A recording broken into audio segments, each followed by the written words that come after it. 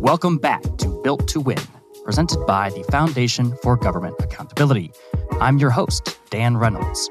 This week, we're going to be talking about a brand new paper from FGA, and sitting down to discuss this paper is, of course, the paper's author, Scott Centurino. Scott, thanks so much for joining us today.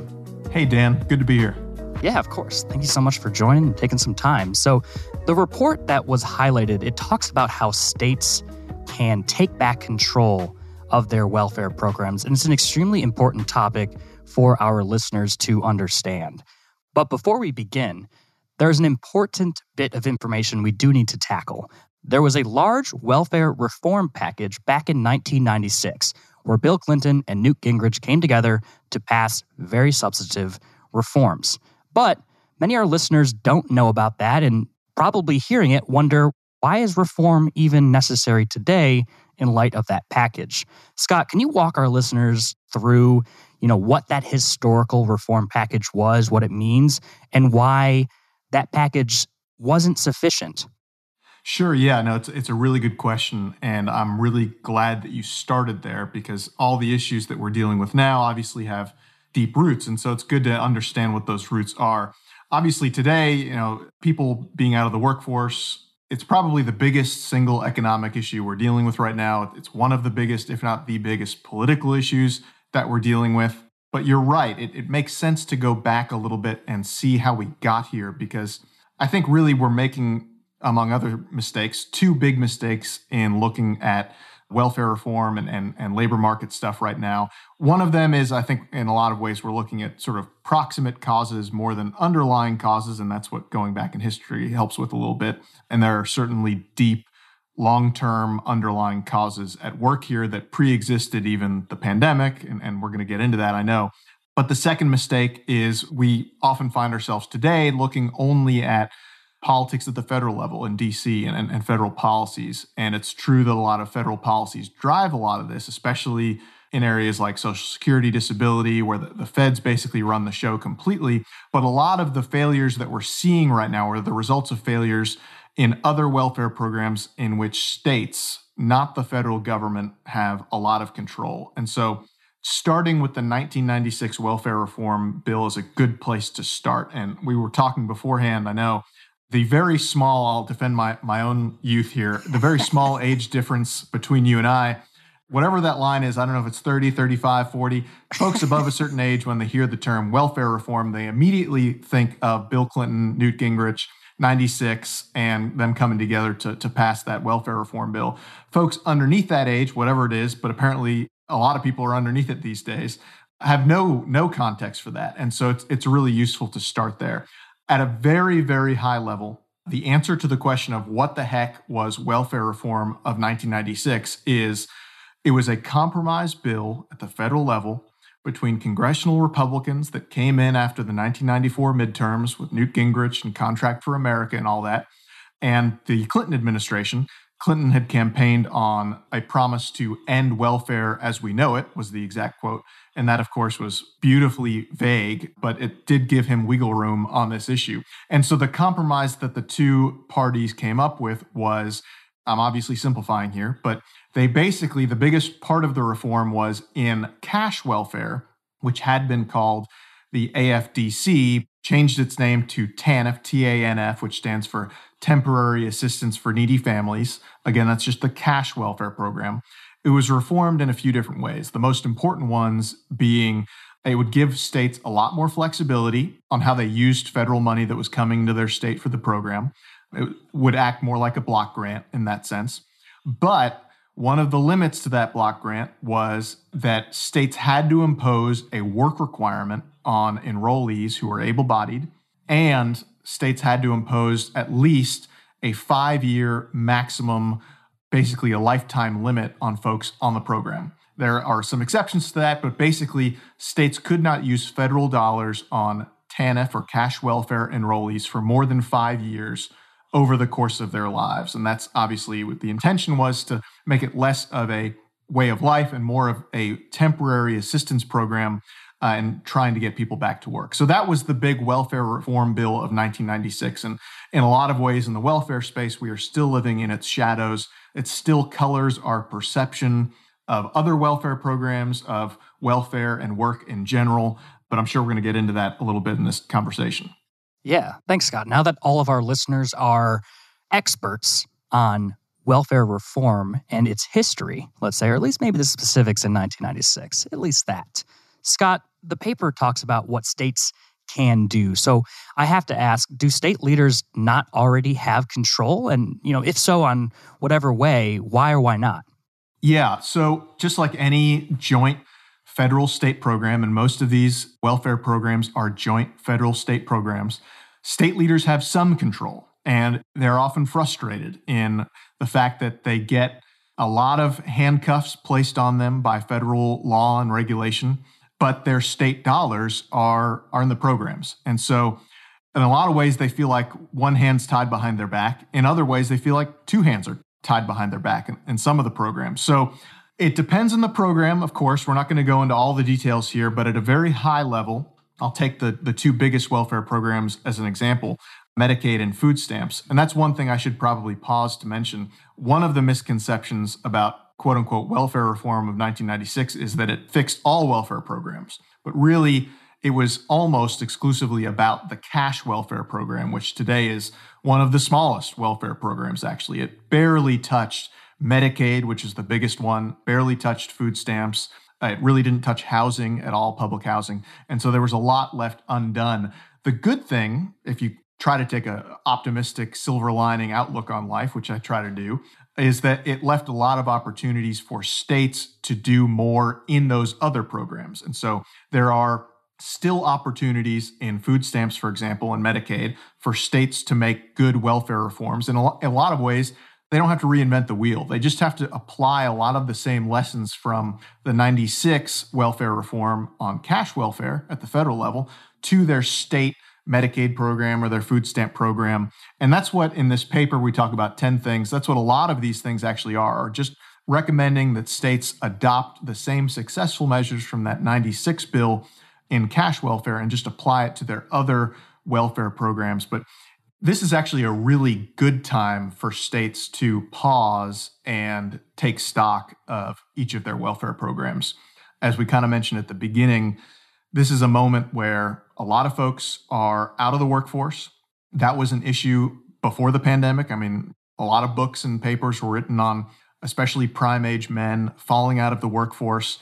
We used to use unemployment as a good metric for the economy. It's really not the best metric right now because there are so many folks, including able-bodied people, that could work, but they're not even looking for work. So they're not counted among the unemployed because unemployed only counts people who are out of a job and looking for work. But this is a time where that's probably the most important, like I said, most important economic issue, one of the most important political issues. So it's a good moment for states to pause and look at their welfare programs and try to figure out how they can design these programs to get people out of welfare and back to work. Yeah, I think that's a really great point. And, on the front of, a good moment for states to reflect and see what they can do, I do want to briefly outline the 10 reforms that are in Scott's great paper, which we do not have time to hit on all 10 today in detail. We're going to cover a few of them. If you're at all interested, of course, the paper will be linked in the show notes, so go ahead and scroll down and check that out. Broadly, the report found that to promote work and protect welfare resources for the truly needy, state leaders can and should implement these 10 following reforms. So first, cross-check available data against welfare enrollment. 2, stop the abuses of work requirement waivers and no good cause exemptions in food stamps. 3, expand the work requirement in food stamps. 4, close the broad-based categorical eligibility loophole in food stamps. 5, require child support cooperation for food stamps and child care subsidies. 6, switch to change reporting and shorten the recertification period in food stamps. 7, close loopholes to waste and fraud in Medicare. 8, implement a 3 strikes and you're out standard for hospital presumptive eligibility in Medicaid. 9, use only reliable information on pre-populated forms in Medicaid. And 10, operate time limits in TANF that reduce chronic dependency. So can I interrupt you very rudely for a moment? Yeah. So before we dive into any of these, for the 4 people that didn't drop off when they heard pre-populated forms in Medicaid, just if I can opine for a moment, I know I'm a policy guy, but as a political matter, one thing that all 10 of these, and I know we're not going to go into all of them, but as a political matter, all 10 of these things kind of have one thing in common. And it's really interesting to see it in the trenches, like I do, frankly, talking to state legislators. All 10 of these things, if you see them in action, they are among the very few things that really unite the right. So beginning there, I mean, for social conservatives, it's about individual dignity and the value of every person in the eyes of God. For fiscal conservatives, these save money.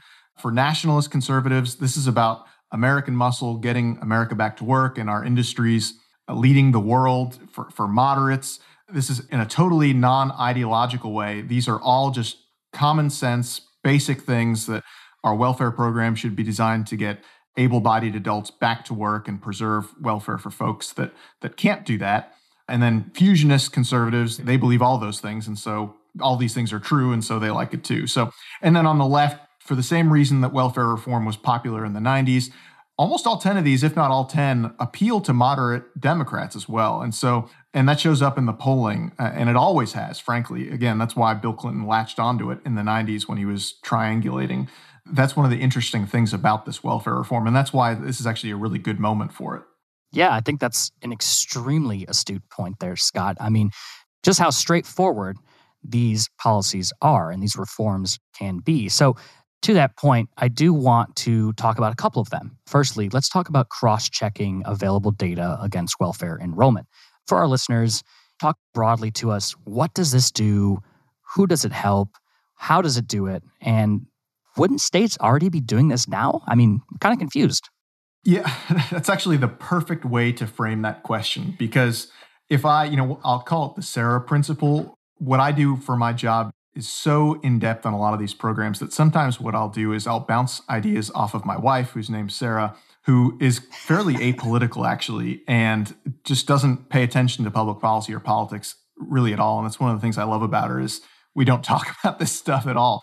But a lot of times I'll bounce ideas off of her. And at one point, a couple of years ago, I said to her, hey, should states, if states have a Medicaid program and are spending millions and millions of dollars, it's usually the biggest line item in every state budget.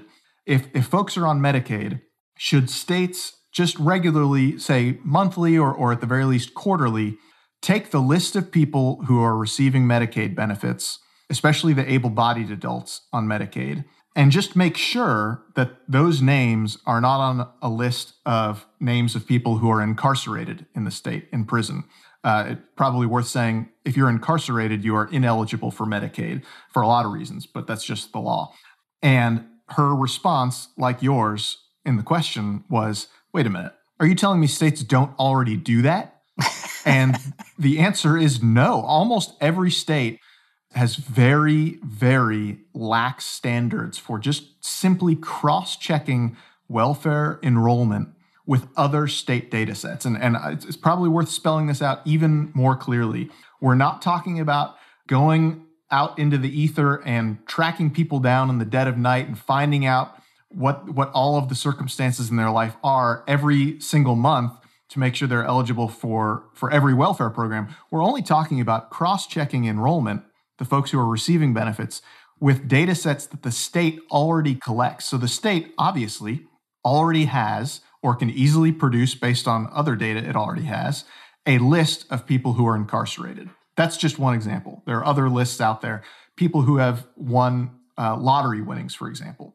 Yeah. Employers have to file quarterly reports, wage and tax records. So we know on a quarterly basis at the state level where folks are working, what their wages are, things like that. I'm just giving you a couple examples here, but there are more of state-owned data sets that, again, state agencies are already, in a lot of cases, spending money to gather that information, collect it, maintain those lists as accurately as possible. But that's the left hand, but the right hand has no idea what the left hand's doing. And the right hand, in my analogy, is welfare agencies very rarely will cross-check their own enrollment lists with those other state lists. And so one of the things we're recommending states do, and this is just basic common sense program integrity, it should have basically no ideological component at all, and that passes the Sarah test in that way, is just make sure that the people on the program are eligible. Not submitting them for a full reapplication, just making sure they're not on lists of people, they're not on lists that would indicate that the enrollee is ineligible. For example, lottery winners. If somebody's won $1 million in the state lottery, they should not continue to receive food stamps. And so just cross-checking those lists on a regular basis, it's a step that some states have taken in recent years, but it's a step that a lot of states have still not taken despite the common sense. Yeah, I think that's a really great point there. Another one that I wanted to cover for our listeners today is on the topic of work requirements. Now, there's a couple of reforms that actually include them. I think it's across maybe 2 or 3, but I think we can talk broadly just about work requirements. So it was my understanding that at the federal level, the Biden administration was working to end work requirements in most of American welfare programs that are run at the state level. Considering that, can states still implement work requirements? Yeah, it's a good question because it really does. There are certain parameters for each program, and we won't go into all the details, but the good news is there is still a lot of flexibility for states to have strong work requirements in their welfare programs, in particular in food stamps. Medicaid is a different story, and I'll talk about that a little bit, but you're right. This administration, as compared to the last administration, is much less friendly toward work requirements in welfare programs. If I may harp on the 96 welfare reform, maybe one last time, Bill Clinton back then used to say the era of big government is over. Joe Biden, President Biden, has basically said the era of big government is just getting started. And part of that is basically a totally opposite view about work requirements. If you get a chance, or any listeners get a chance, I won't bore everyone right now, but just looking at the data from the 96 welfare reform bill in the narrow example of TANF cash welfare. If you look at child poverty, poverty among women, single moms, it is exceptional, the results that welfare reform had. And the biggest part of that welfare reform was work requirements, that and the lifetime benefit limit. And so applying that lesson, that the power of work, of getting people back into their community, and again, just to step one step back here, when we say work requirements, sometimes that's misunderstood to be, well, what if somebody can't get a paid job? Let's say they're in an area that's depressed for whatever reason. Sure. Work requirements, kind of shorthand, it really in some ways could be called a community engagement requirement. We're talking about requirements that folks work, train, or volunteer for just 20 hours a week for the most part. And so even if somebody can't find paid work, they can comply with a work requirement by volunteering somewhere locally. It's worth pointing that out. But the results... I think that's an extremely good point. I think it's actually one that's often missed. I mean, probably because of the name, but I like your reframe there.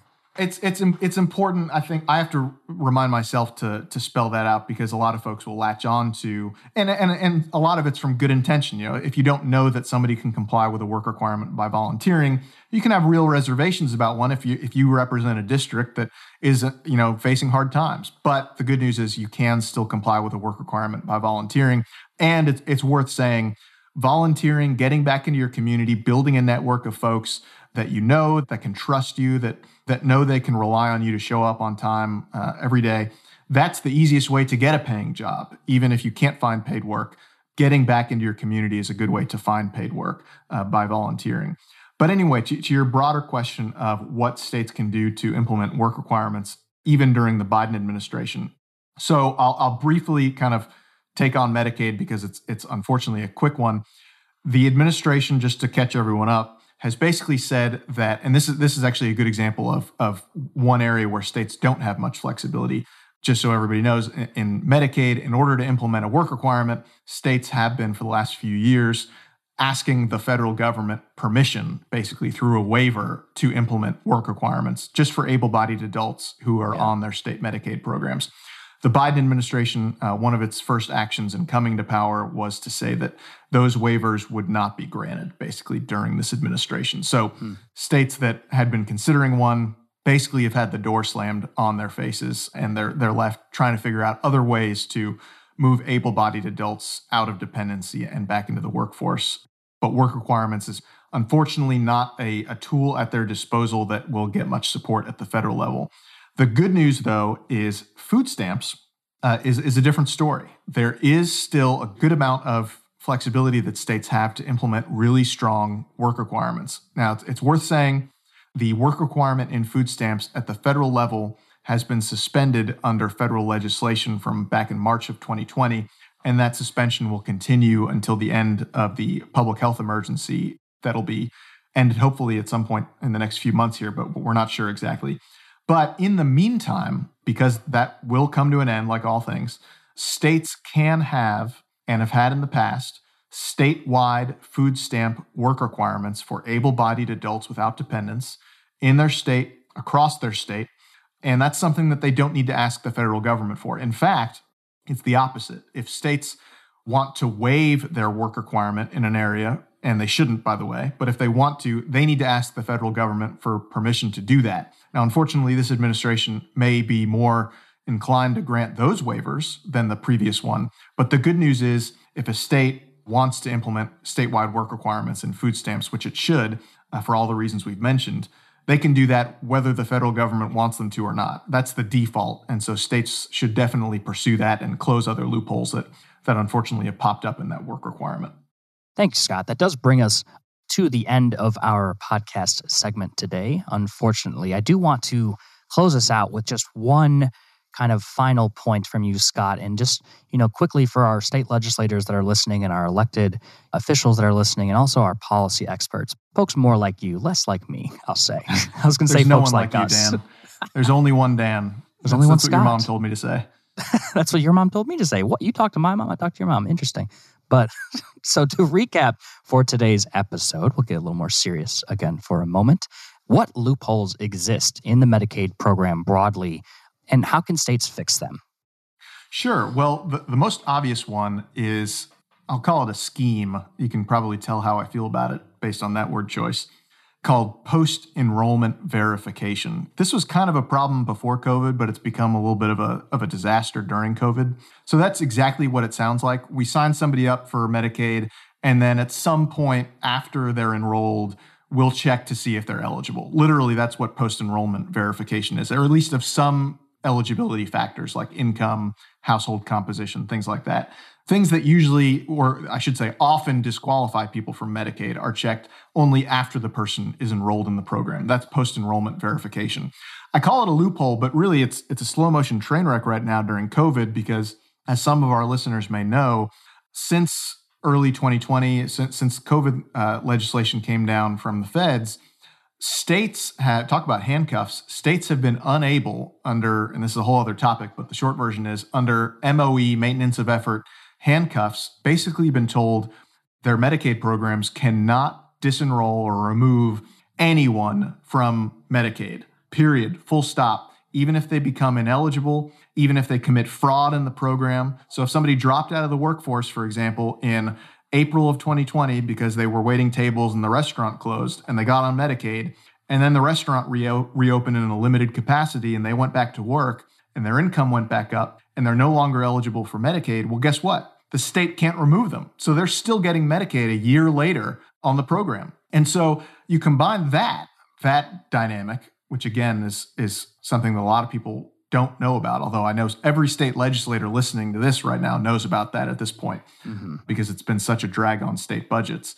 But if you combine that with post-enrollment verification, well, I don't really need to spell it out, but I will anyway. If you're only verifying that somebody's eligible until after they're enrolled, but you can't disenroll anyone, even if they're ineligible, you basically just got a superhighway to enrollment in Medicaid, which is an extremely expensive program, growing more expensive even before the pandemic, and now it's just an incredible anchor weighing down every state budget. I mean, it's calling that a loophole is the understatement of the century. That is just a recipe for an explosion of welfare. Yeah.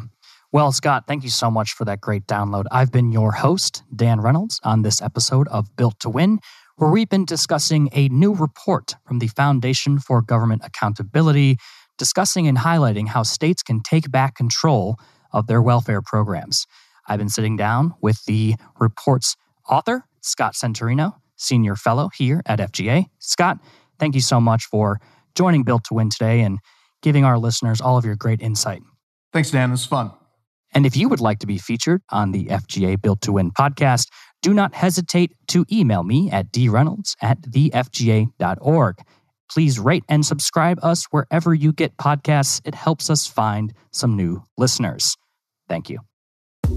Thank you for listening to Built to Win, the leading state-focused policy podcast presented by the Foundation for Government Accountability, a nonprofit organization helping millions achieve the American dream. To learn more about our work or our experts, visit www.thefga.org and tell us what you think on Twitter @BuiltToWinPodcast. Views and opinions expressed by guests on Built to Win do not necessarily reflect the official position of the Foundation for Government Accountability and are not intended to advocate for or against the passage of any legislation or ballot initiative or to support or oppose any candidate for elected office.